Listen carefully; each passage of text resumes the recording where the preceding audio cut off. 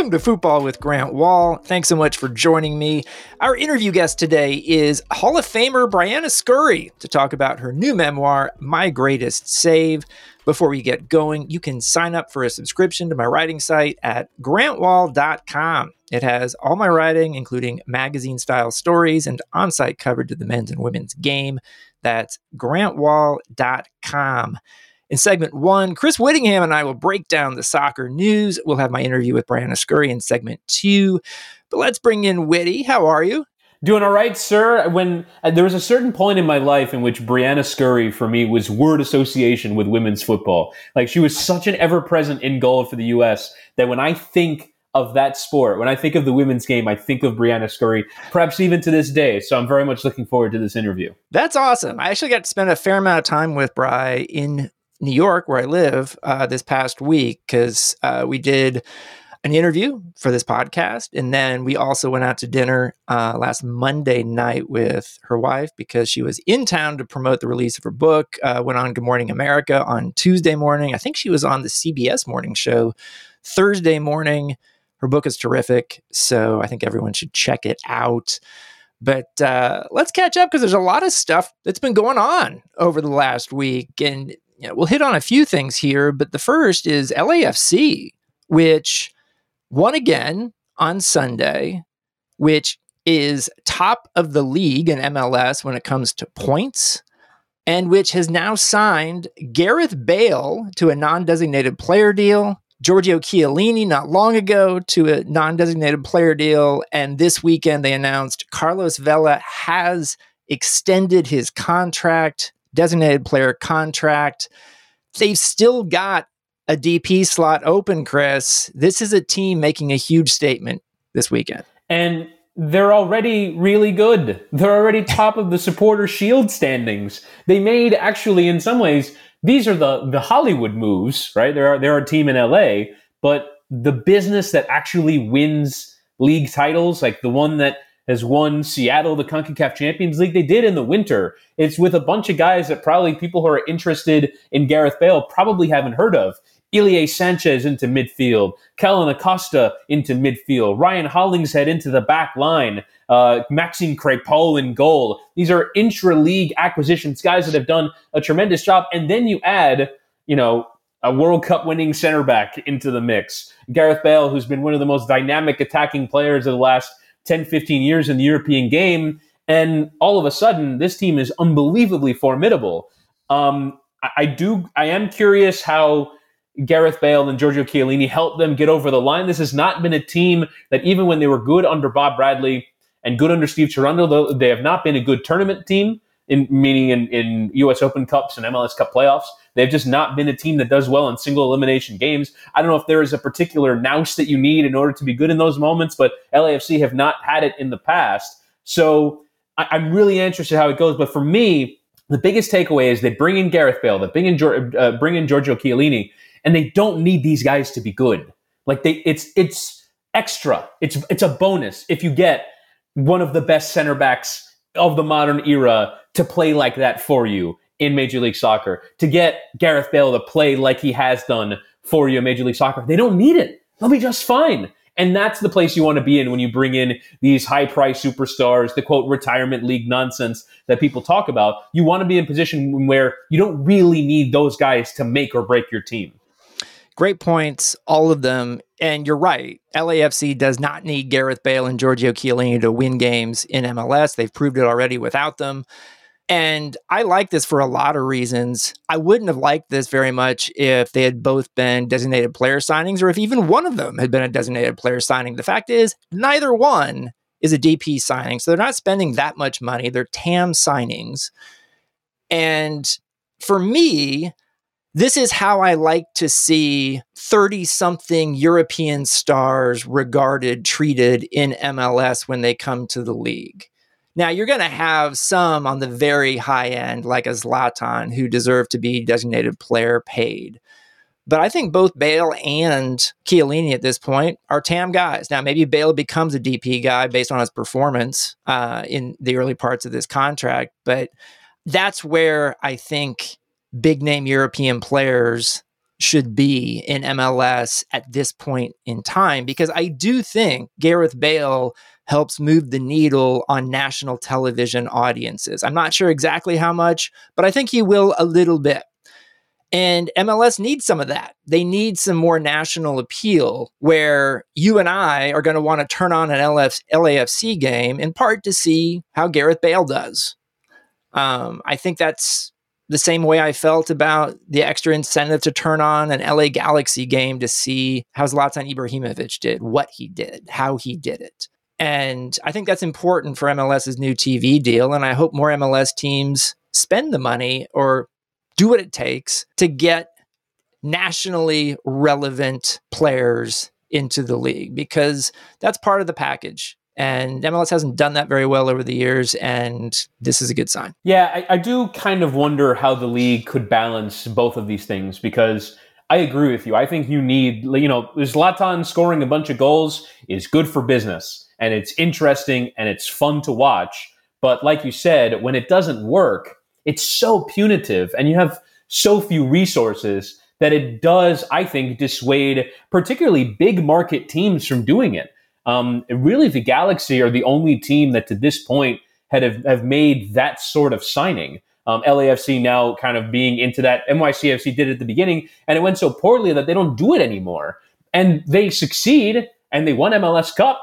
But I think if they had a big name in their team, they might have more national relevance than having won MLS Cup. Like the on-field success hasn't done it for them. So I wish there was more room in which you could pay a big name superstar what they're worth. I think Gareth Bale will probably eventually make DP money. Chiellini, probably just because he's so old and he's done so much, probably doesn't need the money at this point. He just kind of wants to try something new. But I do think there's room for more stardom in this league without it being so punitive against the salary cap, without being stuck with albatross contracts you can't get out of. I think that the league should be interested in stardom, not care about the retirement league thing, because they're doing so many things that are positive in terms of youth development and in terms of not needing these big name superstars. But the league still needs it, particularly as they move into an era with Apple in which you're trying to garner headlines that not only get people to watch your games, but maybe even buy a subscription. I'm going to be curious, too, to see what Lorenzo Insigne does with Toronto, because he's getting paid far more than anybody in the history of the league. Definitely a DP player. Is he going to be worth it? Is he going to move the needle? We'll have to wait and see on that. Acha in Houston as well. Correct. Now, there's clearly a Mexican national team player joining a team that honestly has not been very relevant in its own city. Your point about NYCFC is interesting to me, because I live in New York City. They won the championship last year. They're not that relevant here in New York City either. And so I kind of hope they can do some things like LAFC is doing here, which is show that you can win without the big name European stars, but then find some big name European stars and bring them in on TAM deals or low DP deals. Who knows? I think there's certainly something that's a possibility there. And I think if you're LA, New York, Miami, you have an extra ability, I think, to get guys on TAM deals than maybe Kansas City or Columbus. That's just my sense. Maybe I'm wrong. But interesting times afoot. I like that I'm going to be looking forward to seeing some MLS games here during the transfer window with new players coming in, see how that goes. I want to talk U.S. women's national team, because they are playing games Saturday night, U.S. 3, Colombia 0. Though this game didn't have any goals until the second half. What are your thoughts? Well, I do think that in the first half, they certainly had plenty of chances, including from the penalty spot, a penalty that was eventually saved. Mal Pugh missed an absolute sitter in the first 10 minutes of the game as well, that she absolutely has to score. But I really appreciated the fluidity in the U.S. attack, even when they weren't scoring goals. I thought that going forward, they were a lot better than I've seen them at times in the past. I'm still interested in how Vlatko Andonovski picks this team. You look at Sophia Smith starting, Ashley Hatt starting. Some players who've done really well in NWSL are getting the chance to play in these big games or in these friendlies, and we'll see in the CONCACAF qualifiers as well. But for me, the big takeaway anytime I see her play is Rose Lavelle. I love the way that she plays. What enormous skill, plays Hollywood passes for both the first two goals. that were absolutely exquisite. Just enormous quality in the area. Could have chipped the keeper in the first half, but was doing it with her left foot going away from goal, so couldn't get the foot wrap around it to redirect it back towards goal. For me, on her day, is still not only the best U.S. player, but probably, and this is a big shout, I'll be curious for your perspective, having a bit more historical perspective than I do, the most talented player that the U.S. has ever fielded. I just think that the skill and quality that she has, the passing ability, the vision, like, what a sensational player Rose Lavelle is. She's phenomenal, and I love watching her play. I guess it's one of those age-old questions about how much have you actually done to merit what, like, the superlative you just gave, right? Because I've had people say Christian Pulisic is the best U.S. men's player of all time. Well, he's 23 years old, and he's never played in a World Cup. Is that possible? Then the question becomes, how much have you actually done? I think Rose Lavelle, and I've said this plenty of times, lots of people have, could be the best player in the world, but she's also a player who didn't get much playing time at Man City when she was there. So I do think she needs to establish herself as the best player at club level in her league. Is she that right now? Nope, she's not. She needs to establish herself as the best player on the national team. At times it feels that way, but it's not always there, the product, right? And so, I think that's all part of the discussion, but I love her talent. I love her vision. All of it. And when she's on, she's so entertaining. So we will see. Sophia Smith with 2 goals, by the way. Taylor Corniet gets her first goal for the national team in her first game toward the end. And they play Colombia again in a couple of days. This is all moving toward the CONCACAF W Championship, which is another word for qualifying for the Women's World Cup and the Olympics. And I'll be down there for games 2 and 3. Now, it's an interesting tournament, Chris, because now that there's a 32-team World Cup on the women's side, that all the U.S. has to do is finish in the top 2 of its 4-team group in this tournament. So it's possible that just winning 2 games, the first 2 games of this group against Jamaica and Haiti, will be enough to qualify the U.S. for the World Cup, which is a little crazy.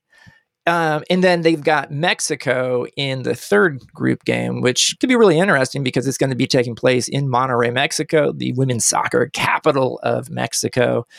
And that could be a really cool thing, just atmosphere-wise. So I'm going to be down there for games 2 and 3, so that I think those are the operative games. And then when it comes to Olympic qualifying, the U.S. has to win the tournament to get the automatic bid. They wouldn't be out of the Olympics if they don't win the tournament, because there's more playoffs afterward. But so that's sort of going to be what's at stake. But it is very clear at this point that if you're expecting all veterans to start for the U.S. in these big games, that's not going to happen.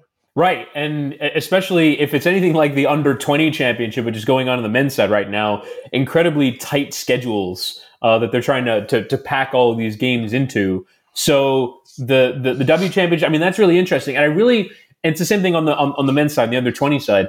The tight field really makes the qualifying tournament that much more interesting. The U.S., I think, entered a 32-team under 20s tournament, and they have to get all the way to the final in order to qualify for the Olympics. There's only 2 spots, and we've seen how often the U.S. on the men's side have kind of fallen at that hurdle. But, I mean, really, I can't remember a time in which the U.S. women have played in qualifying matches that felt like they were ever in peril. So I'll be curious if they ever have that moment of doubt. You mentioned playing Mexico away. Certainly hope there's a great crowd, and that crowd is a test. And I hope that Mexico makes this World Cup, this, as you mentioned, a greater chance of it playing at home, with a fairly low bar to clear. I hope that Mexico gets in the World Cup because their women's game is growing incredibly. If you look at, as you mentioned, the 2 teams in Monterrey, Rayados and Tigres, are tremendous in terms of getting crowds in, and you can really see the growth, and you hope that another appearance in the World Cup will only accelerate that growth. But I just can't see moments in which the U.S. are going to be struggling against any of these CONCACAF teams really that severely, other than Canada. No, all good points. A few things I would say. There was one time the U.S. women had trouble making the World Cup. That was for the 2011 Women's World Cup, when Mexico beat the U.S. in Cancun to qualify for the World Cup. It remains the only time the U.S. has ever lost to Mexico on the women's side. This was late 2010. It forced the U.S. to go into a home-and-home playoff with Italy. For the very last spot in World Cup 2011, the U.S. ended up qualifying by getting past Italy, but it was not an easy situation. I think Alex Morgan sort of made her big senior breakout at that point. A couple other things I would mention is how many times, and I finally muted the ESPN FC Twitter handle because I just couldn't handle the thirst for engagement anymore. How many times, count over the next couple of weeks, they will post a picture of the Monterrey Stadium that has the mountain right outside it, which is truly gorgeous, all right? But if you're just doing it, posting it for engagement, it's one of the things I couldn't handle after a while. But it is a beautiful stadium, and count how many times that Twitter handle does that. There are a few soccer Twitter accounts that are largely engagement based, and you can tell from a mile away. And then also too, if you have any interest, you mentioned what's going on with women's soccer in Mexico. Listeners can go back and listen to my interview with Maria Fernanda Mora a few weeks ago about women's soccer in Mexico, because she had a lot of good information in there about really interesting players for the Mexican national team, for the Mexican teams, what Mia Fischel is doing, the American down with Tigres, and doing well there right now. And by the way, they just signed Jenny Hermoso for Pachuca out of Barcelona this past week, which sort of rocked the women's soccer club game to see that happen. I don't know how many people thought Jenny Hermoso would go to play for Pachuca, but that will be happening. And we'll be talking about men's transfer window stuff here in just 1 second. I did want to bring up, I knew on Friday, the second that the Supreme Court decision overturning Roe v. Wade came down, that there was a U.S. women's national team press conference later in the day. And Megan Rapinoe was not originally on the list of speakers. I kind of knew she would be because it makes sense. She has spoken at length several times over the years when big social events happen like that. And she did on Friday. I ended up putting all her comments out on my site. And that has taken over a big portion of the weekend. Obviously, there is soccer still going on, but that was in the background for the U.S. women's game. And also too, it has been interesting in the way leagues and teams are addressing it. And so what we saw over the weekend, or at least starting Friday, was you had some leagues put out statements supporting women unhappy with the Supreme Court decision. So the NBA did that with the WNBA. The USL did that as well. They've got men's teams, they've got women's teams in the USL. Trying to think of other leagues, NFL, MLB, NHL did not. MLS has not. And I know that you have a slightly different opinion than mine. So I believe that MLS should have put out a statement. I'm not surprised they didn't, because the owner with his name on the league championship trophy in MLS, Phil Anschutz, has spent millions and millions and millions of dollars over the years in anti-choice stuff, lobbying, media, all sorts of that stuff. So I'm not necessarily surprised, but I am disappointed, because I do think that MLS, soccer in America, this is a fact, is left-leaning. The fans. Not all of them, but the vast majority are, actually. And Roe v. Wade, overturning it, not supported by the vast majority of Americans, not supported by the vast majority of MLS fans. These are the facts. So I am disappointed that MLS hasn't done this. And some MLS teams individually did, not many. And I know you have a different opinion. Yeah, and I think that's okay. I think we should express them. So I've kind of stopped caring in the aftermath of these big decisions what professional sports teams put out. Now, I think it's very important that from a policy standpoint that they are supportive of if families that are underneath, kind of like what Dick's Sporting Goods, a statement they put out in terms of if you need to go somewhere else because abortion is not legal in your state and you have to take care of who you have to take care of, we'll help you with, out-of-pocket costs, which isn't in and of itself fairly gross. So from a policy standpoint, I do think it's important that they clarify with their employees that some of that stuff is okay. I think I saw that Chicago Fire did just that.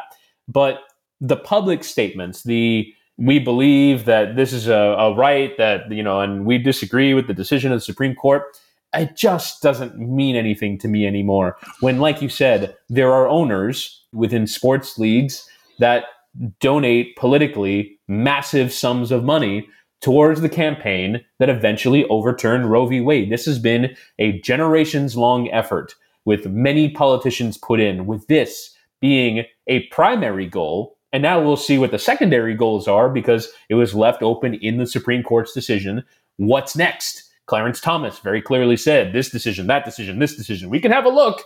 And that has been a generations-long, billion-dollar-led effort into overturning the constitutional rights of Americans. And we know that some of the people who put out pithy statements saying X, Y, and Z are the same ones who are behind the scenes lobbying and going against these very same efforts. So it doesn't matter. This is now, in my view, about the power, about how owners are now going to work to either turn this around or what the fight is on the other end. It's not about statements anymore because we've seen the movement in this country to get things like this done, to get Roe v. Wade overturned.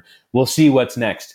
It wasn't about statements for them. It was about raw political power and the acquisition of it. And how do you turn that raw political power into bending the agenda to your will? And if liberals, people on the other side, or people who are pro-choice want to see those things overturned, you have to do it via the means of power, not via the means of statement. And so when people are ready to get their hands dirty and do everything that the conservative movement has done in order for this to happen, that's when the change happens. I respect your cynicism, Chris. I mean, and that's exactly what it is. And it's interesting because we had Lindsey Behrens, the president of the Oakland Roots and Soul, on last week and talked with her about it's one thing to say something as an organization. It's another thing to do it. But they also put out a statement. And I know that club in particular is going to do stuff. And so I do think it sends a message that MLS is not refusing to release a statement for the reasons you're just saying, right? Like, they're refusing to release a statement because MLS owners, some very influential ones like Phil Anschutz, literally don't support it. So, I mean, there is a difference, right? And so that's how I look at it. I know very well there are lots of people I know who work inside MLS, including the league headquarters, who are deeply disappointed with their organization. And I guess what else I would say about this is, and this gets back to the fan base for MLS is very different from the fan base for the NFL.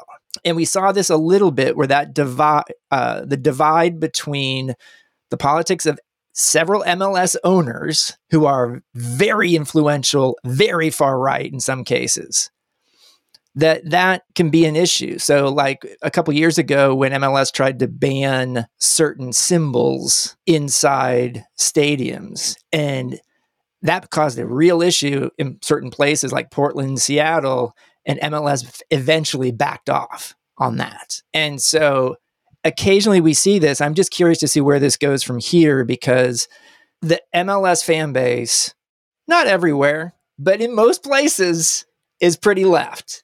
And I think this gap between the politics of the owners in MLS and the politics of the fans in MLS is much bigger than in other sports leagues. And will that have any impact? Will we see that? I don't know. In other news, I did report, I'll direct people to go read my Friday newsletter where there's a little more stuff on the fallout of the World Cup 26 cities reveal from last week.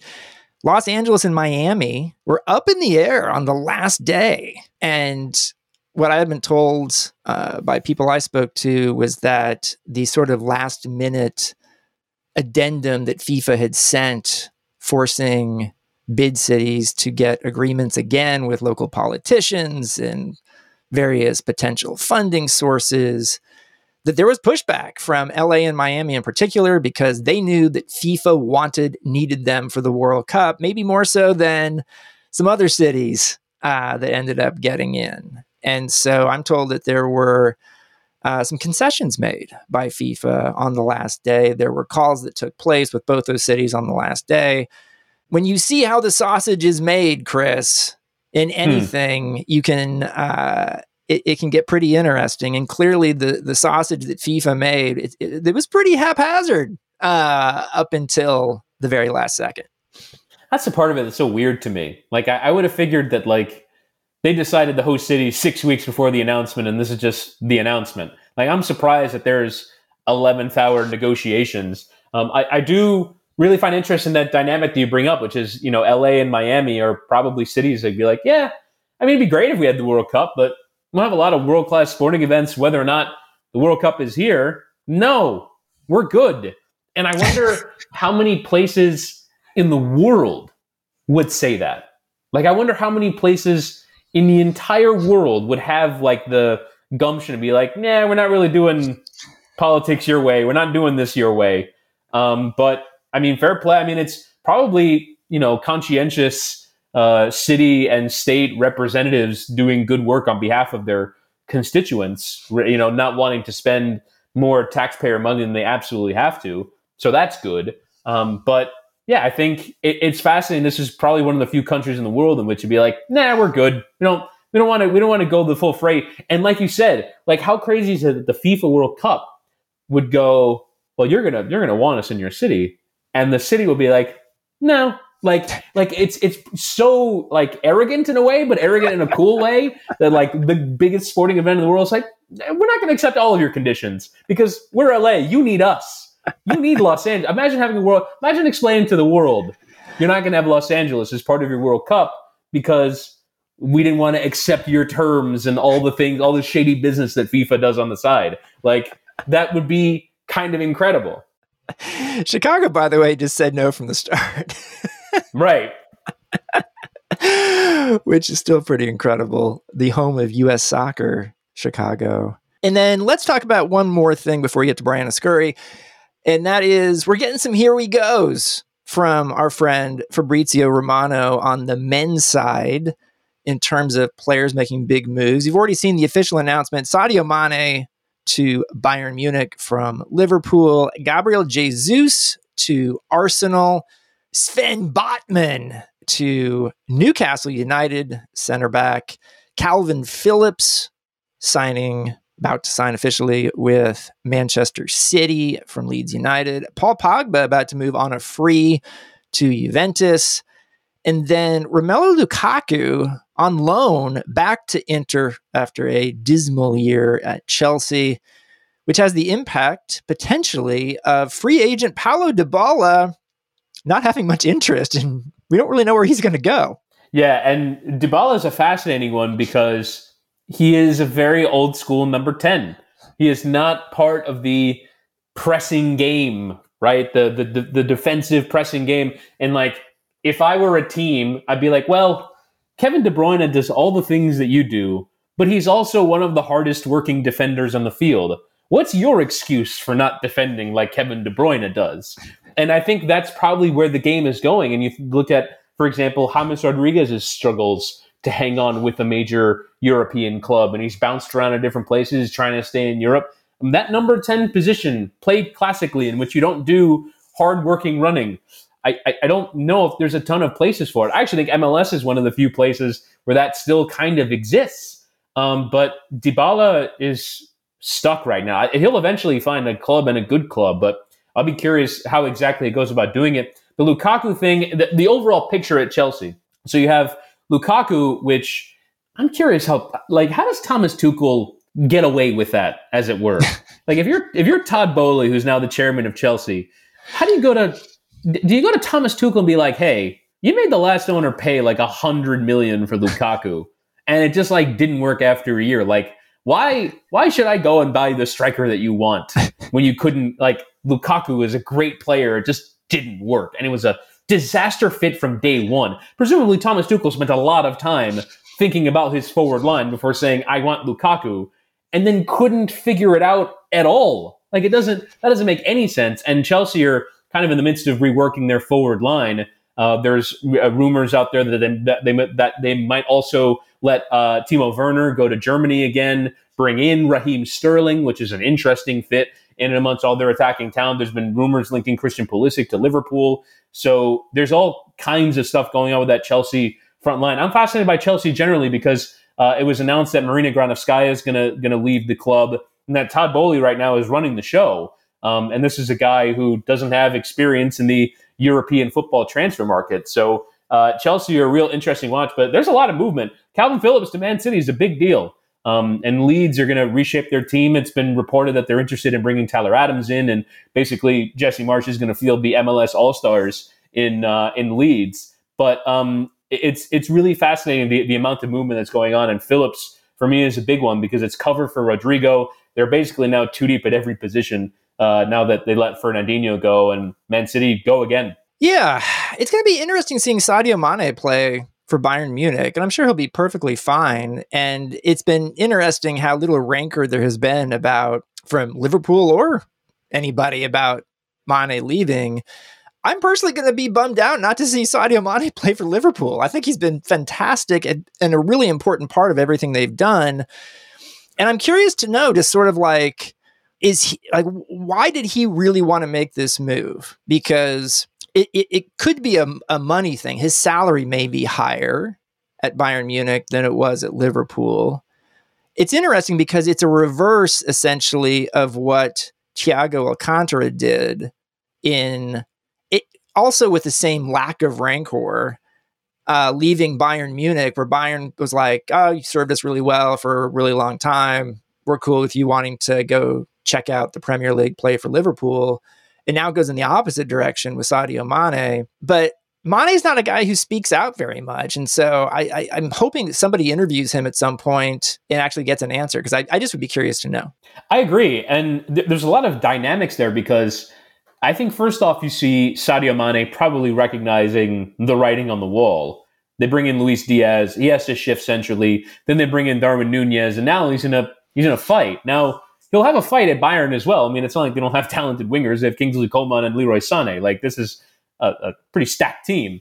So he's probably going to have to fight for a place there too. But I just wonder if in the era of modern football, you have to basically say, 7 years is good. We had a great time. This was tremendous for me. This was tremendous for you.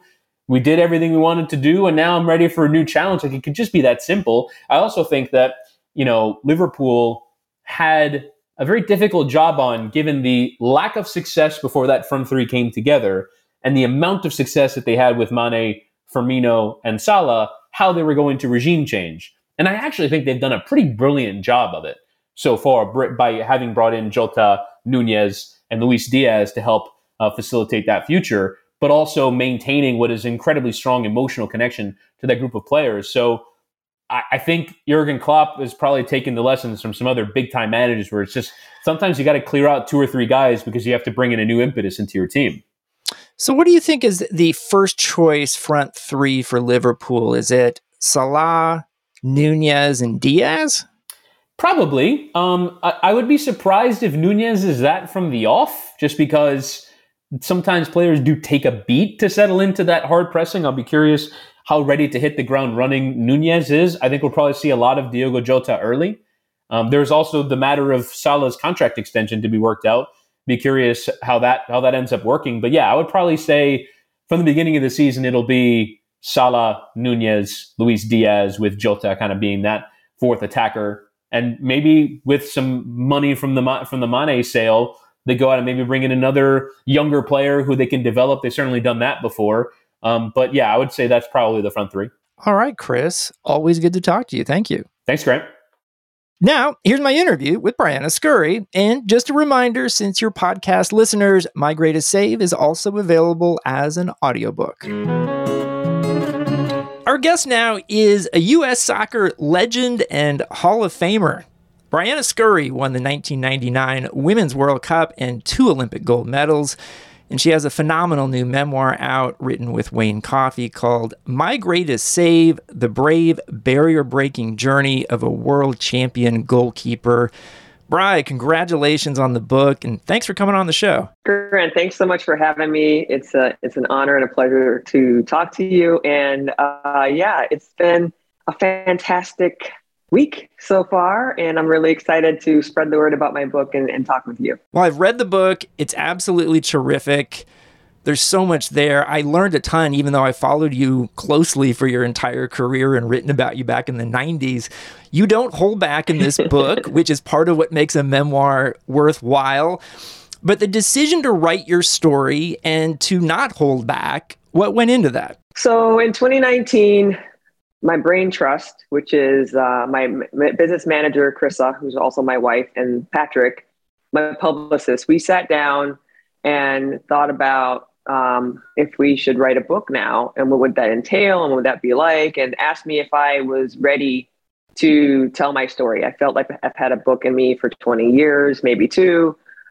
So I sat with it, and I realized that I had to be more than okay and completely feel good about telling all my story, not just the nice parts. And I didn't want to sanitize anything. And I really had to be okay with telling the things that weren't so great, including things on the field in my career and then things in my life also. And I realized that I had enough distance away from those things to be able to be a little bit more objective and to go into those rooms where I may have barricaded the door to never approach in my mind again, and go in there and shed some light. So once I realized I was ready to do that, we started the journey there. And before we get into details about what is in the book, what do you hope your book achieves? I've got this question a lot, and I've given it some great thought. What I want my book to achieve is for it to be a guiding force for all the people who read it, in knowing that if things sometimes go wrong for them, that they can push through.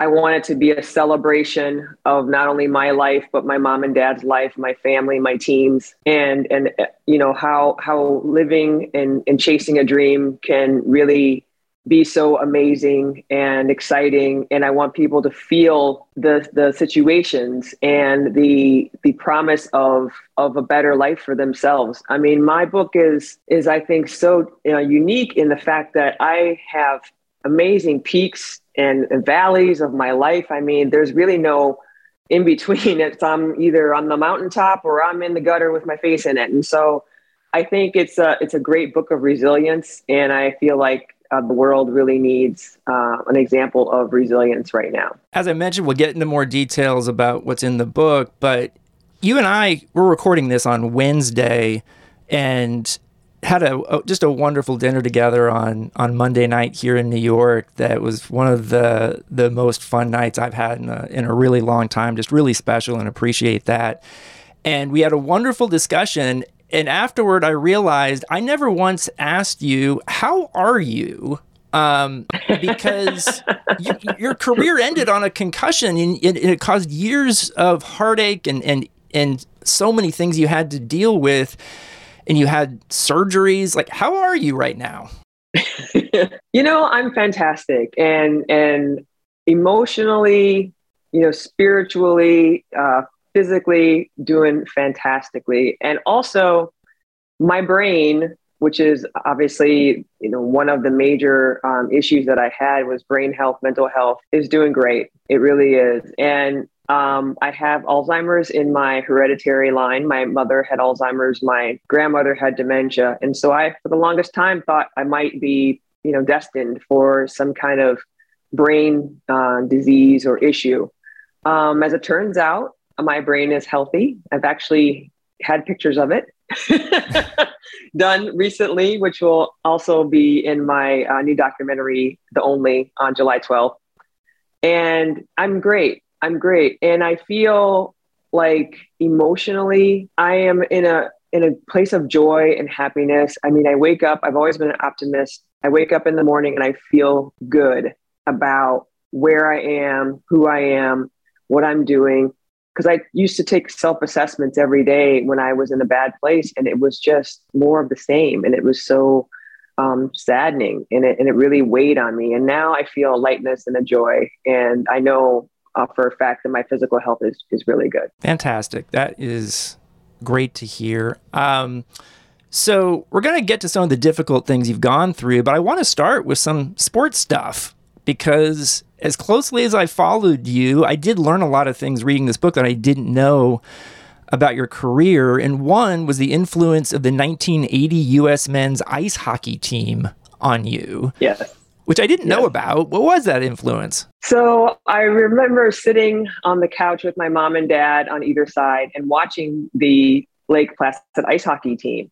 And I was 8 years old, and I understood somehow that I was watching greatness in front of me. And the fact that team had just gotten completely demolished by the USSR a few weeks before, 10-3. And here they were somehow making the impossible made possible. And it really had an influence on me. And Jim Craig just spinning around on his head, literally, making all these saves. And I just really was in awe of that. And then they got the gold medal, and that game was actually the semifinal, and they got the gold medal in the final a few days later. And I just told my mom and dad, I want to be an Olympian. And, the interesting thing was they were on board with it. So 8-year-old little girls like, I want to be an Olympian. They were like, yes, you can do whatever you set your mind to, honey.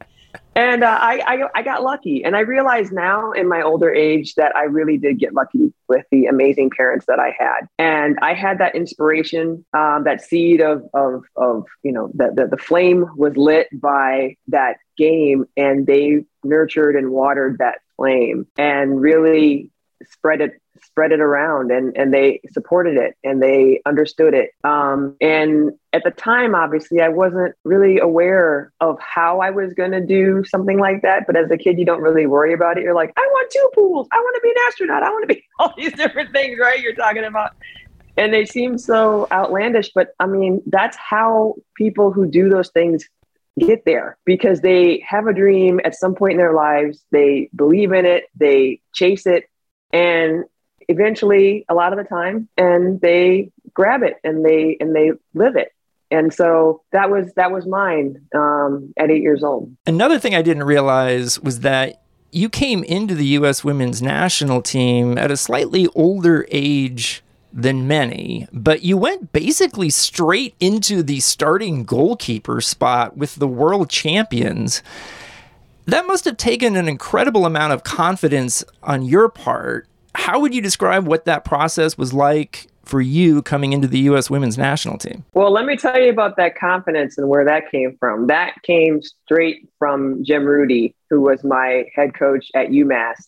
He sat me down in his office in my sophomore year and said, Bri, I think you're good enough to play on the national team. And I said, oh, that's great, coach. I didn't know we had one. So that's what, clueless at the time, right? I'm just doing my thing. I don't even know about all this other stuff around me and the possibilities. And he told me that he thought I was good enough. And I took his confidence in me and I made it my own. And so I just kept going. He said, just keep learning, keep growing, keep becoming a better goalkeeper. And I was like, okay. And sure enough, in the book, we learned, meaning Wayne and I, that Jim and Anson were really good friends and had been for a long time, and actually coached together when they were younger. And so apparently Anson and Jim were talking about me way before I obviously knew anything. And he had his eye on me. And so I feel now when I go into my senior year and then I, play against UNC in the NCAA Final Four and we get completely shellacked 4-1. And I'm like, oh no, I had this awesome chance to show him how good I was in person. And I completely flopped on that. 4-1 was like the most goals I gave up my entire career, I think, at that point. And I get the invite like the next week. I was like, what are you talking about? And Jim was like, no, you're going.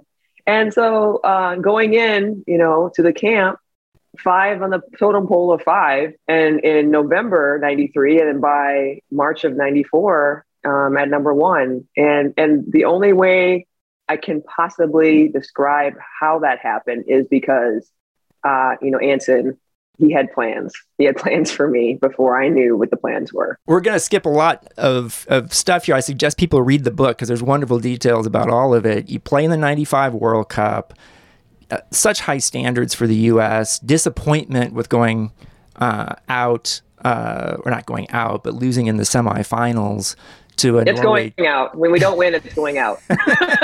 Let's be clear. Losing in the semis to Norway, which I got a full understanding of how much enmity there was between the two teams, and then beating them, Norway, in the 96 Olympics on your way to the gold medal in that Olympics. And I think 96 was really interesting. That was when I started covering y'all, because I was an intern at the Miami newspaper. I covered one of your games in Miami against China in that tournament. But that was really the first time that you got mega crowds, the U.S. women's national team. And so that whole 96 Olympics, how do you view that now when you look back on it? Well, obviously, I was living my dream that I had since I was 8 years old. I was in the Olympic Games. I was on a team that could actually win. And here I found myself in a major role on that team. And going into that Olympic Games, there was a lot of talk about the possibility of this being the Olympics of the woman. Basically, all these women's teams in different sports obviously had fantastic chances at winning gold all at the same time. And we were one of them. And so that was really thrilling. Going into the Olympic opening ceremonies was holy cow. I mean, talk about a dream on fire. My goodness, coming around the bend and going into that stadium and all these people just erupting and cameras flashing. And well, I mean, it was just, wow, it was so cool.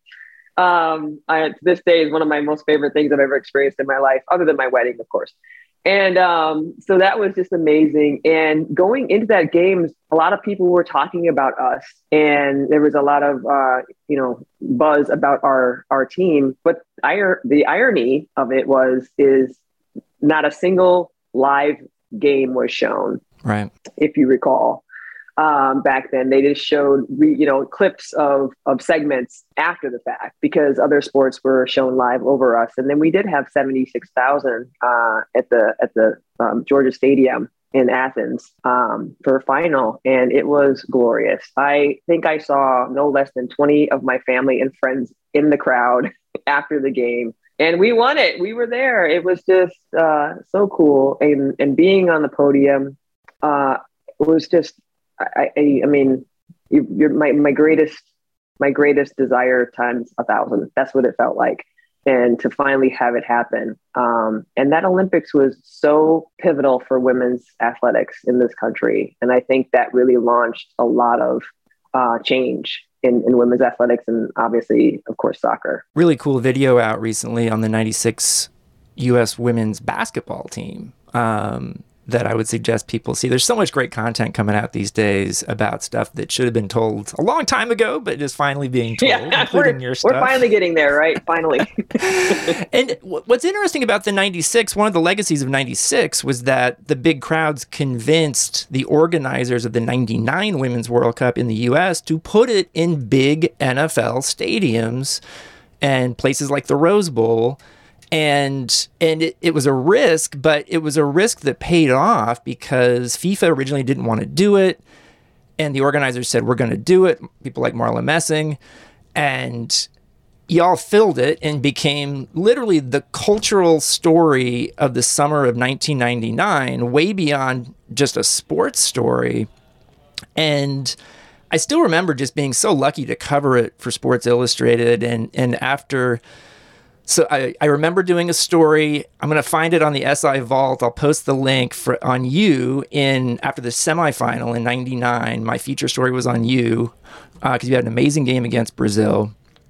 And then you win it and end up on the cover of Sports Illustrated the same week as on the cover of People magazine and Time magazine, which shows how transcendent it was. And I'm wondering, when you look back at 99, what stands out to you now that maybe didn't as much when you were closer to it? Yeah, I mean, so I think a lot of us on the team, myself included, were so focused on what we were trying to achieve that we really didn't allow ourselves to get caught up in the groundswell that was occurring, in the country at the time. I mean, granted, our timing was spectacular.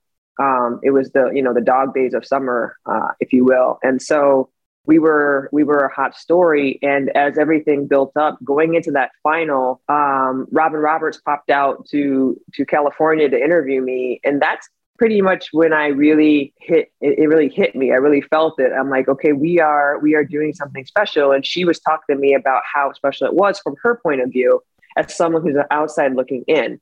And it was really an eye opener for me. And I think, some people would call that, maybe a bit naive, but we were totally focused. I mean, you know how it is, Grant. You lock down when you're trying to do something like this. And you try to keep everything out, including, making too many decisions or too much information or whatnot. And there was no social media back then either. And so, we were really focused on what we were trying to do because we realized we were getting these great crowds, but if we don't win this thing, it's a problem. You know what I mean? Like, it's like, anticlimactic to say the least. So I was really focused. I realized that it was going to be big, but now looking back on it, I can trace back so many things that started from that summer and that game, and including clothing lines for women only. Nike had come into the soccer game in the 5 years before that with our team. I was one of the original 5 Nike girls in soccer, period. Nike didn't have a thing in soccer at all,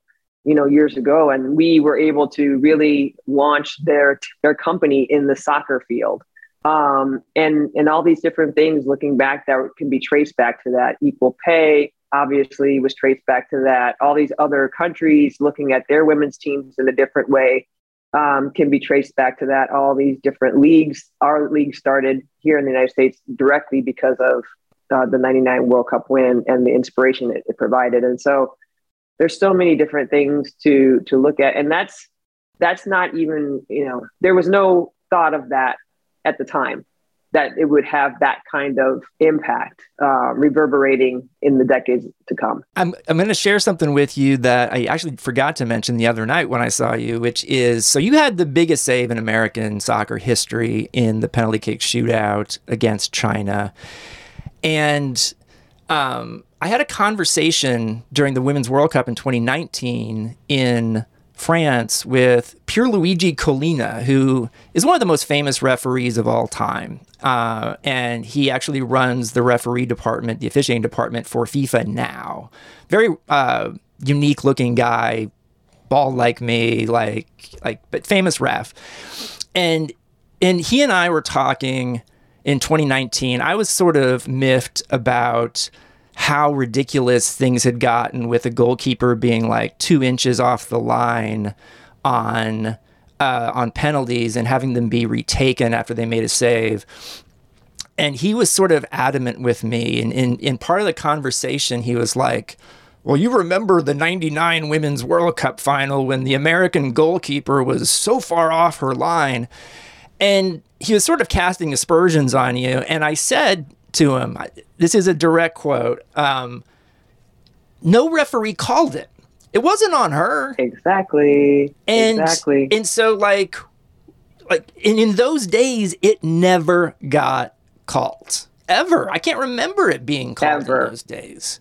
And people are looking at it now in terms of like how we view that rule today. And in 99, there really wasn't any discussion at the time about it. And by the way, the Chinese goalkeeper was off her line too. And so Thank you. I just wanted to share that with you, that I had that conversation with him, and I stood up to one of the more intimidating referees of all time. And that's what I would say today. Because I know that comes up somewhat today, doesn't it, with you? It does. And I appreciate that, Grant. It's almost like, you and I are of the same mind, because, it's true. It's true.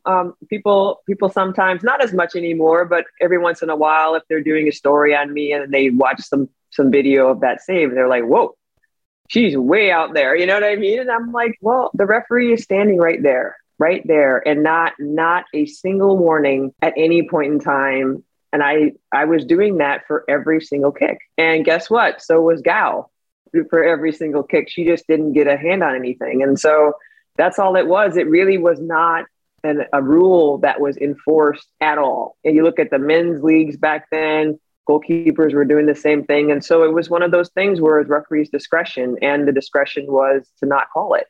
And, the game of soccer is like that all the time. You've got situations where a lot of referees decide not to call PKs in a certain time of the game, at the end of the half or end of the game. That's their discretion. And that's the same thing for this. I'm glad we cleared that up. Thank you. Still the greatest save of all time. Thanks for standing up to that referee for me. I appreciate that.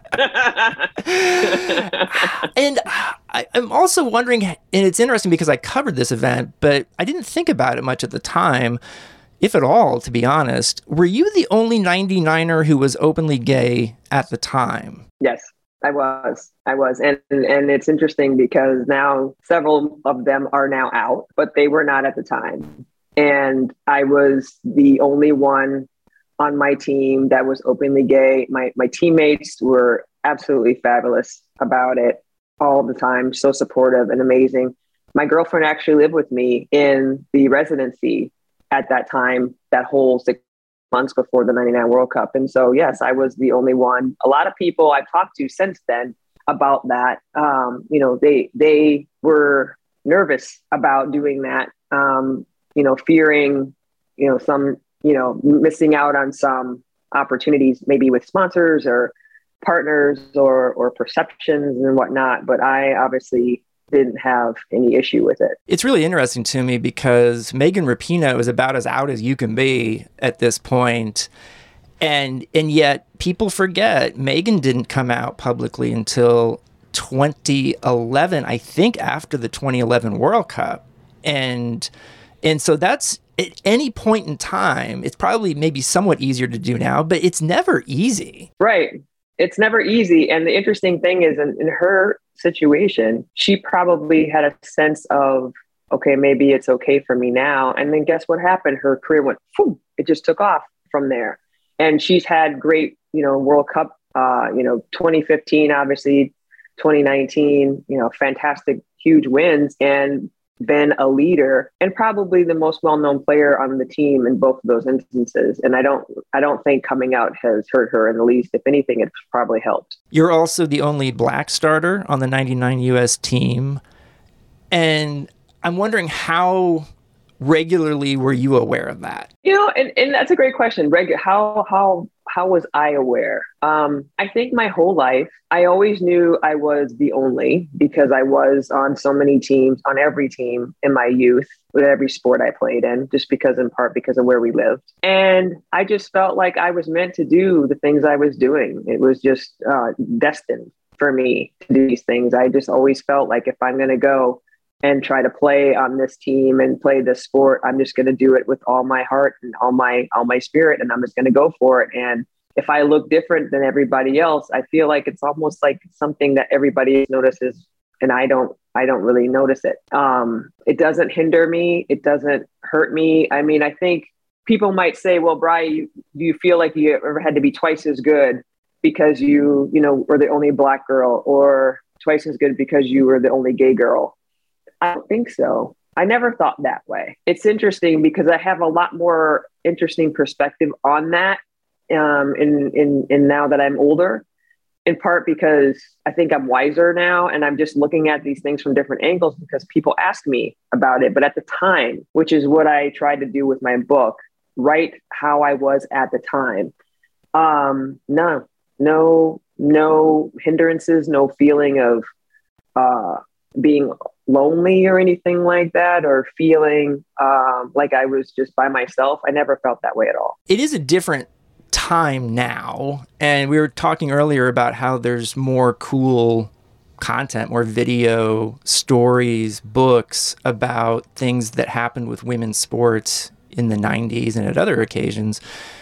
And I do wonder if 99 had happened today, how many more endorsements do you think you would get than you did then? I think I'd be worldwide, international, as the Black Eyed Peas say. I mean, I would be just embraced, partnered with. I would be, have social media following, like, Sydney LaRue or Venus Williams or Serena Williams. I would probably be like a rock star because of the way things went, how unique I am, and how I would be perceived. And social media, we didn't have that. And I think it would be a very different outcome than I had back then. I was just before my time. I truly believe that. But the cool thing about that is I feel what I didn't get in maybe financial windfall, I have this very powerful feeling of accomplishment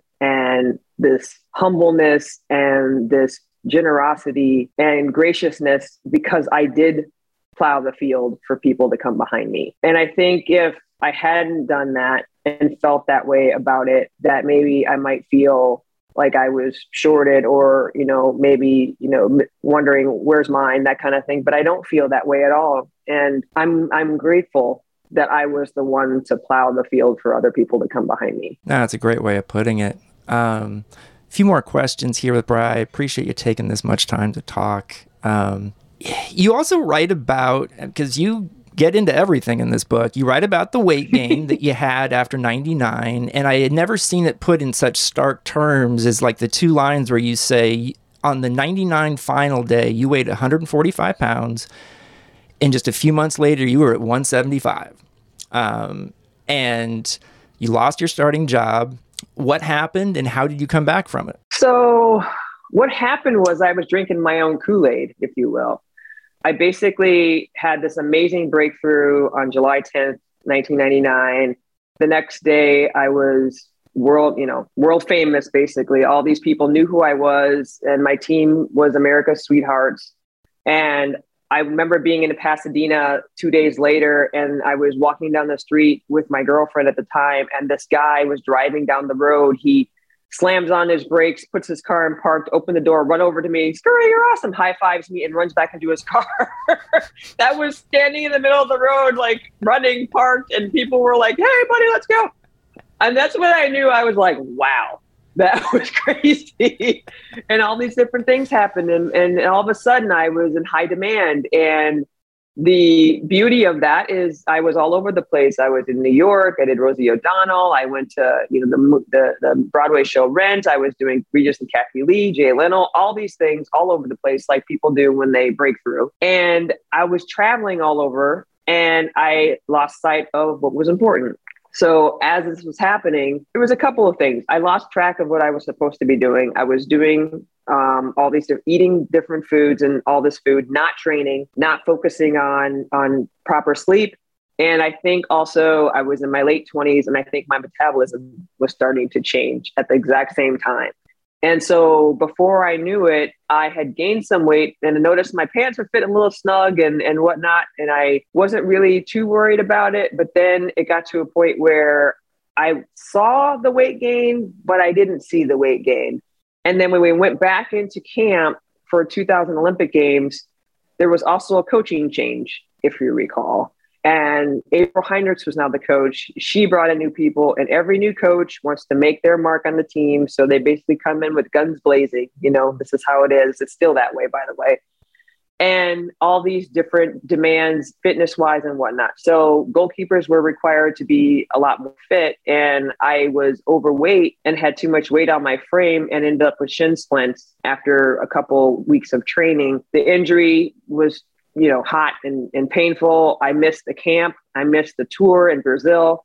And before you knew it, I was on the wrong side of things. And April was offended by the whole thing. And I was angry because she was choosing Siri Molinex over me for all these games. And I thought I deserved at least a little bit of runway to get back in shape. And I finally did, but it was too late. I got back in shape, I'd say by April, May of that year. But by then, April had made her choice. And to her credit, you know, it took me a long time to understand that I was the one that was wrong, that I had self-sabotaged, that I betrayed and let my teammates down and April. And she told me later, she said, Bri, the goalkeeper position was the one position I didn't think I had to make a decision on. She's like, I thought I had that locked down.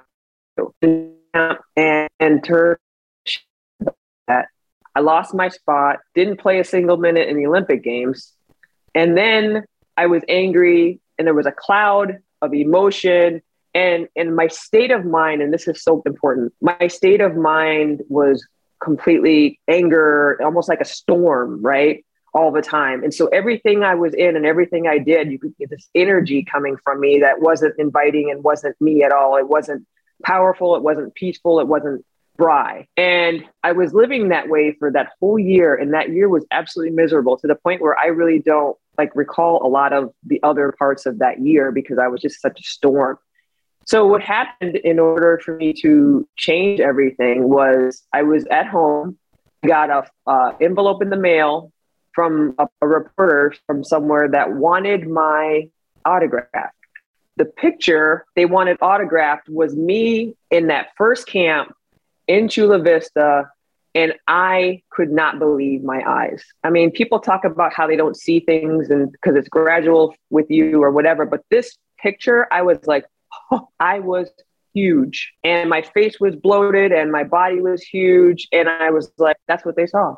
No wonder, Bri, that she couldn't trust you and she was upset and your teammates and you let everybody down. So I realized I had self-sabotage and that finally clicked in my brain. And then off I went. I started researching nutrition, training, sleep, getting fitter. I started lifting like a crazy person, expanding my explosiveness and my muscle mass and all these things. And then I was basically, like a rocket ship. And I got so fit and I was way better than I was in 99. So I was up here, then I was like down here. Then I just went past my previous peak in terms of how good I was. And I wanted to be the best Brianna Scurry at that point, not just better than the next closest goalkeeper competing for the spot. And off I went. Yeah, it's really interesting how 2000 Olympics, U.S. doesn't win. 2003 Women's World Cup, U.S. doesn't win. 2004 Olympics, and the U.S. does win, and you just play amazingly well. I saw highlights recently of you in that tournament and was just like, oh, wow. And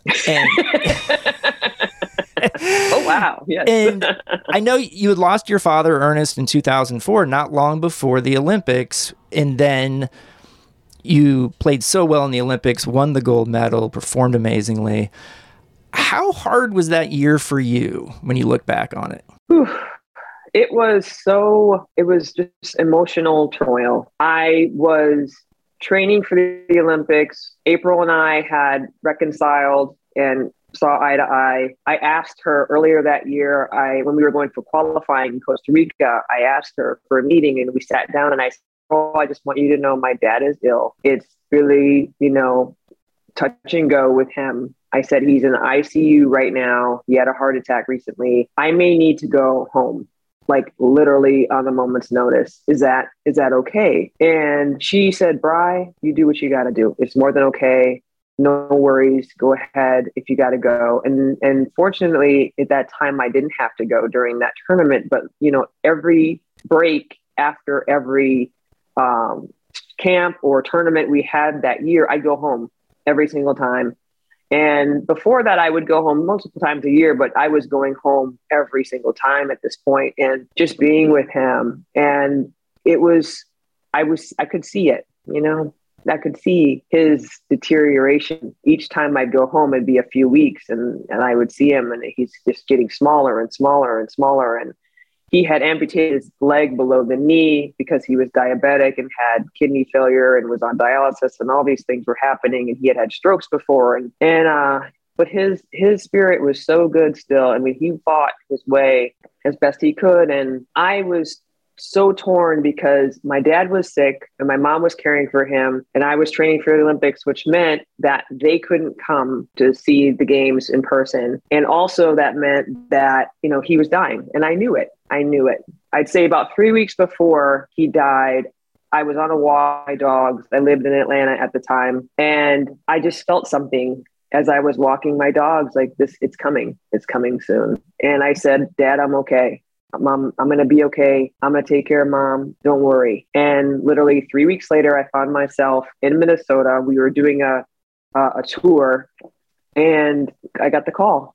I had seen him earlier that day. I asked my coaches if I could stay at my mom's house for the couple days we were there instead of the team hotel. They were great. April was fantastic. And I was with my mom after I had seen my dad earlier, and the phone rings at 11:30, 11:45. And you can't, you know what that means. Why else would the phone ring?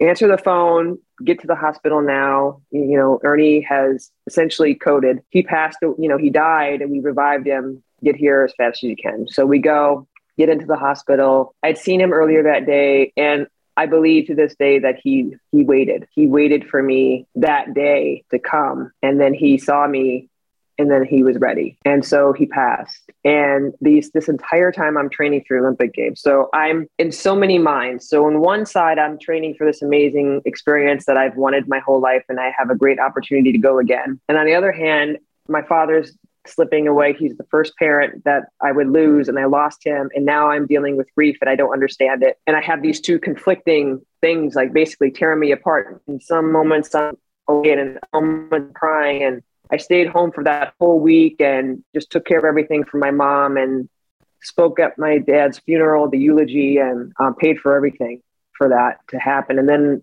I knew I had to go back to the team, and my mom said to go, and I knew my dad would want me to. So I went back.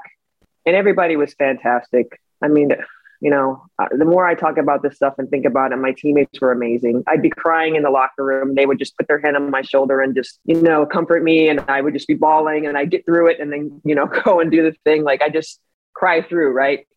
And so I was really struggling back and forth. And then I went back to camp, like I said, and I started to really feel depressed. And Naomi Gonzalez, who was our massage therapist, she could feel the emotion. She knew what had happened, but she could feel it in my muscles. I was literally, it was resonated in my muscles. It was manifesting in that way. I was having, these different places in your body where pain and stress collect, and she could see and feel it in my body. And so she felt really, really sad because she could feel my energy. We started seeing each other in a different way. And she started to feel empathy for me. And I wasn't really thinking about it at the time, but we were starting to have emotions and feelings for each other. So here you have me. I am thrilled about the Olympic Games on this side. I'm grieving my dad on this side. And I'm starting to have a little bit of a groundswell of a love and kind of emotional. I really like her kind of in the middle. I was just like, woo, like all over the place, all the emotions at the same time. And it was crazy. But you know what? It was powerful. And I figured out, because the thing that happened that allowed me to harness all of this, like literal on the razor's edge of all these emotions, was now that my father had passed, my mom could come to the Olympics in person if she was ready. And I think that's what really helped me be able to just go like this with all these things and bring them together and really just put them in a ball and use it. And I, like you said, I had the most amazing tournament of my life. I felt my dad's presence the entire time. Then my mom got there in the quarterfinals, and boy, there was no way you were going to beat us at that point. I still feel that to this day. Like, it was just meant to be. We were going to do that thing, and we did it. Thank you for sharing all of this. I realize also I've kept you longer than I told you I would, and you have other interviews. Do you have time for a couple more questions? Of course. Yeah. Okay. Totally. It also reminds me, too, a little bit, that 2004 Olympics. I remember it was like Brazil in the final in Marta's first big tournament, and I came away thinking, oh, they're going to win everything in the coming years. And They never have, by the way. Brazil has never won a major title still. And so it also reminds me how hard it is to win the major titles that you all won, and to actually make it happen. So every single one that you've won has a struggle that goes with it. Now, in the book, one thing you don't hold back on are your feelings about what happened in 2007 at that World Cup, and feelings toward Hope Solo and how she responded to Greg Ryan's decision to change things and start you in the semifinal instead of her against Brazil, which the U.S. lost. When you look back at it 15 years later, what are your thoughts? So I have a few things that I feel about that. And in my interviewing with the book, with different people, they have the same thoughts about it. For one, it was never guaranteed that if she had played, we would win. But just the way she perceived it was that, she was going to win that game if she played. And that's not correct. Also, I felt, and I talk about this in the book, that, like you said, it's so hard to win these games, especially at that point of a tournament. And Greg Ryan made a decision. And I said in the book, I appreciate that some people think it's an unorthodox decision. I don't disagree that it was, but coaches make decisions all the time. And sometimes they make unorthodox decisions according to other people's perceptions. But obviously, Greg had a confidence in me and a faith in me in that game. And he trusted me to be able to do the job. And unfortunately, the way she handled it was basically, with a really a very emotional and not a very controlled way. She was throwing furniture around and all this stuff essentially exploded. Fortunately, by doing that and feeling like she was wrong, that she deserved that opportunity. She didn't see it as a privilege to be on a team that could win. And so she poisoned the well, essentially. She, sowed discord with the team as soon as she found out. And because of that, and the fact that it was so hard to win games anyway, you can't have all this tumult in the ranks with the team in order to win a game. And she had disrupted the team so much in that few hours before that game that it was just like a swirling of a hurricane, she was like. And so it made it really, really hard for everybody to give their all and pull together and move forward.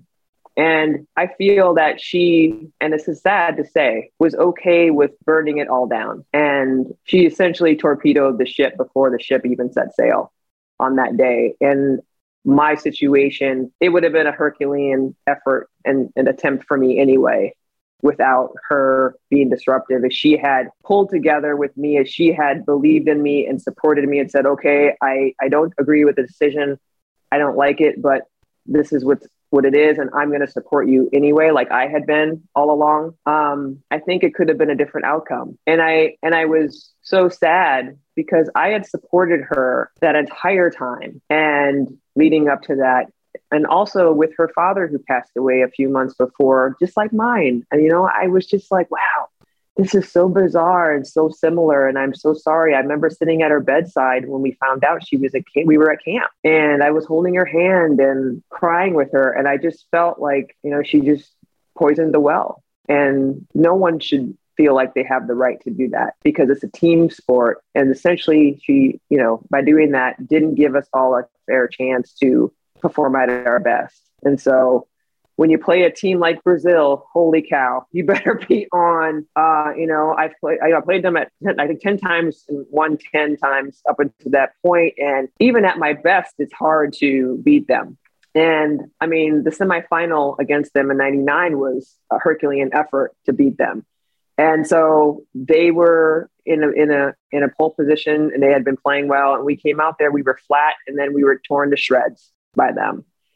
And it's interesting because it was all of us, not just me. And unfortunately, all of us were affected by the way she handled it. And that's really the unfortunate thing, in my opinion. In 2010, in the WPS, you suffered a debilitating concussion in a game.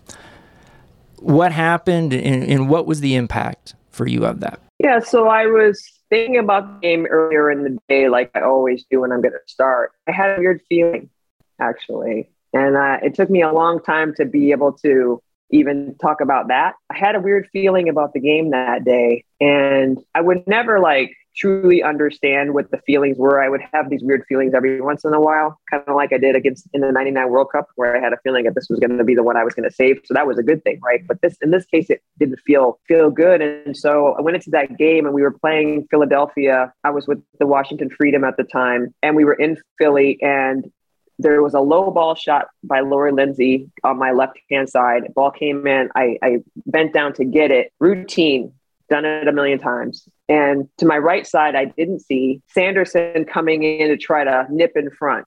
She collided with me on the side of my head with her knee. We both bundle over. And my first thought is, did I make the save? Of course, that's what goalkeepers do. And I had the ball in my hands, and I just remember just feeling off. Like all of a sudden I was tilty. I just felt woozy and something was wrong. And I had pain in the right side of my head, but I also had pain like behind my left ear. And I thought that was weird at the time. And I stood up, and the referee's like, let's go, Keith, let's go. No foul called, by the way.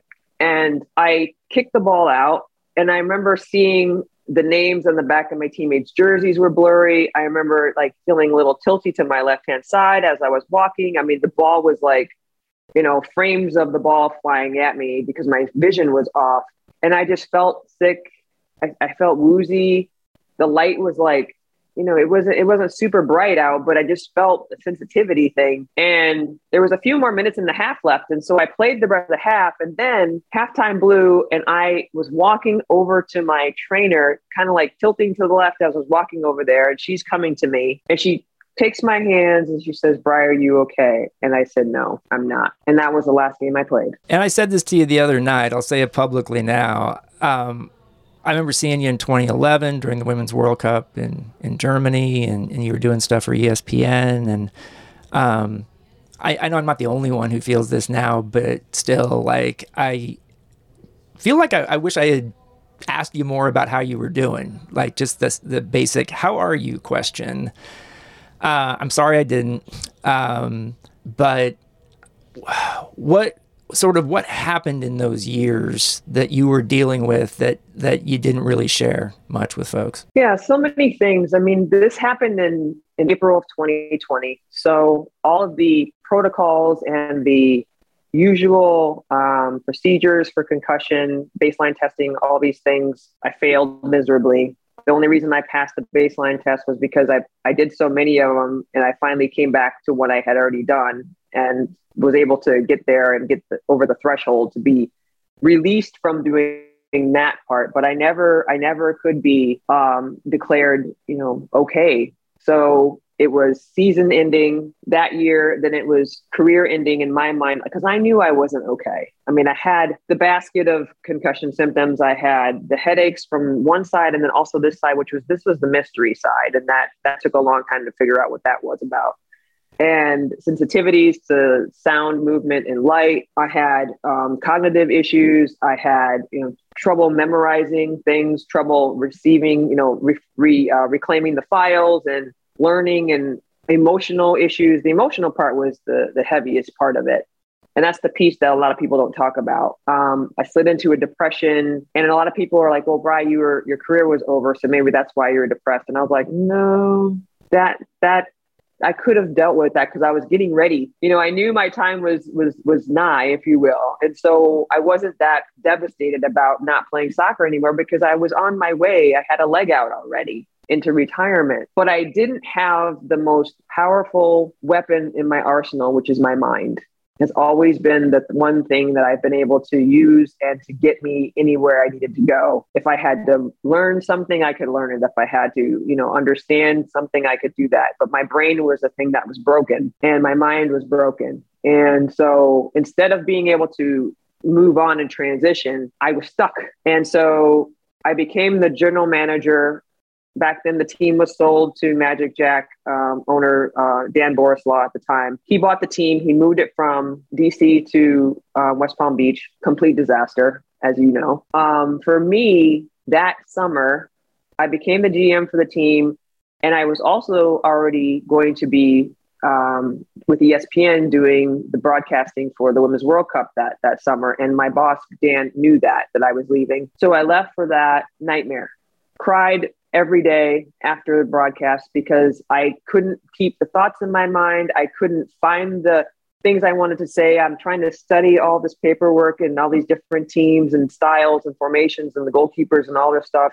I couldn't do it. I couldn't learn it. And then I couldn't find it once I learned it. I mean, your brain is like a filing system. And so, even in speech, you remember the words you want to say, you put the sentences together in your mind and you speak them. I couldn't understand if I was saying stuff properly. I would write emails and look at them the next day and there were tenses and there were words mixed up and missing and all this stuff was happening. And it was just, a real conundrum I was going through, and you could see it in my eyes, actually.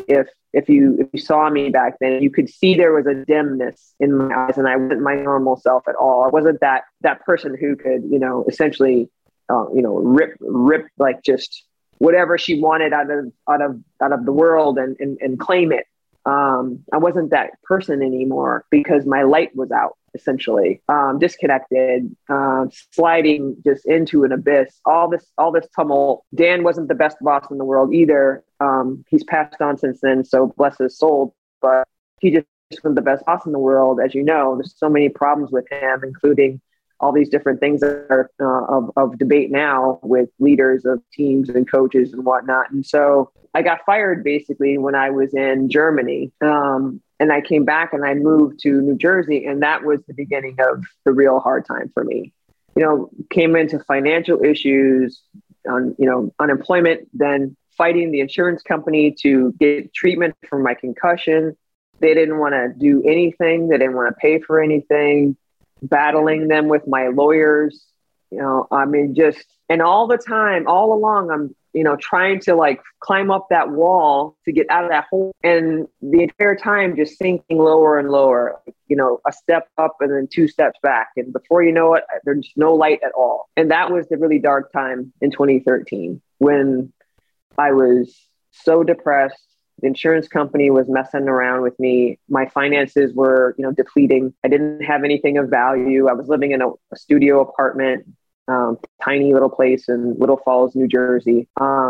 Just trying to figure out how to go from one day to another, having these debilitating headaches that always started from the left-hand side of behind my ear, all the way up into my head. And by the end of the day, just booming in my head, just like a vice, like it just was and I couldn't even think. It was just so painful. And I was self-medicating, with alcohol and Vicodin, which is a horrible combination, just really struggling and sliding into the abyss. And I was suicidal. And I tell you what, the thing that stopped me from doing it was the thought of a law enforcement officer knocking on my mom's door to inform her that her baby was gone. I could not bear it. And so I didn't do it. And then shortly after that, my lawyers were working on it. We got a procedure that we thought would work for me. It was experimental. The insurance company would not pay. I didn't have the money. And before I knew it, something was happening that I had no control over. My ex, Naomi, and her partner, Fran, started this company called Tomboy Exchange. They started a Kickstarter campaign, which is, the platform that helps you get things moving in business. And my current wife, Krissa, she got on that Kickstarter campaign at the time and invested in Tomboy. They had a conversation, they had dinner. And at that dinner that I knew nothing about, my friend Naomi told Krissa about my plight with the insurance company, that the insurance company wasn't doing the right thing and I needed this surgery and they weren't going to pay. And Krissa owned a PR firm. And Naomi thought, maybe she can put some pressure on the insurance company to pay for this procedure for Bri. So she told her about me. And sure enough, as soon as we got talking, I told her my story. I laid it all out there completely, like in my book. I just laid it out there for her, warts and all, as they say. And she got together with my lawyers and they came up with a plan. The lawyers called the insurance company and said, look, you need to do this right thing for Bri. If you don't do it, you're going to get some press and you're not going to like it. And sure enough, ever since then, bam, everything turned around. They said yes to the procedure. Before you knew it, I was off to the races. Lifeline of my great friend Naomi and Krissa basically taking my arm and pulling me out of that hole, and finally able to get the procedure done. And a year later of therapy, Grant, a year, and I was on my way. Wow. It's such an amazing story. And I know at one point you sold your Olympic gold medals. You have them back now. Yes. And it's... I pawned them. Let's be clear. Pawn. See, you're so much into getting everything out there. No euphemisms.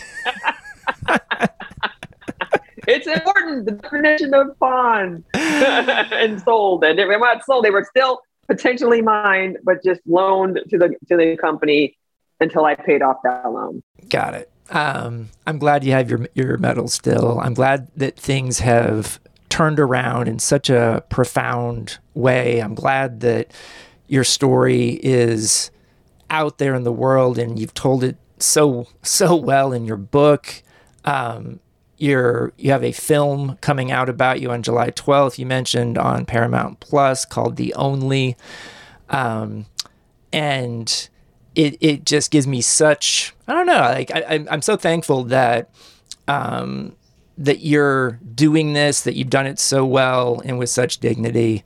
And thank you for all of that and for coming on the show. Well, thank you for having me, Grant. As you said, you and I go way back. So I've always appreciated you and respected you. And thank you for truly helping spread soccer in this country and to tell the stories of people who play the beautiful game. So thank you for that. The book is called My Greatest Save, The Brave Barrier-Breaking Journey of a World Champion Goalkeeper. Brianna Scurry's doing all sorts of stuff these days. She does speaking engagements, which you should hire her for. You're on CBS doing studio work. You're going to be doing that coming up with the CONCACAF Women's World Cup qualifying and Olympic tournament. You're everywhere, Brian. I'm very happy about that. Thank you. Thank you, Grant. I appreciate it. And my book is available everywhere too. And my next goal is hopefully New York Times bestselling author. And you know about that, Grant. So let's go. Let's go. LFG. Thanks for listening to Football with Grant Wahl. I'd like to thank Brianna Scurry, as well as producer and pundit Chris Whittingham. You can now sign up for a free or paid subscription to my newsletter at grantwahl.com. The best way to support my work is by taking out a paid subscription. See you next time.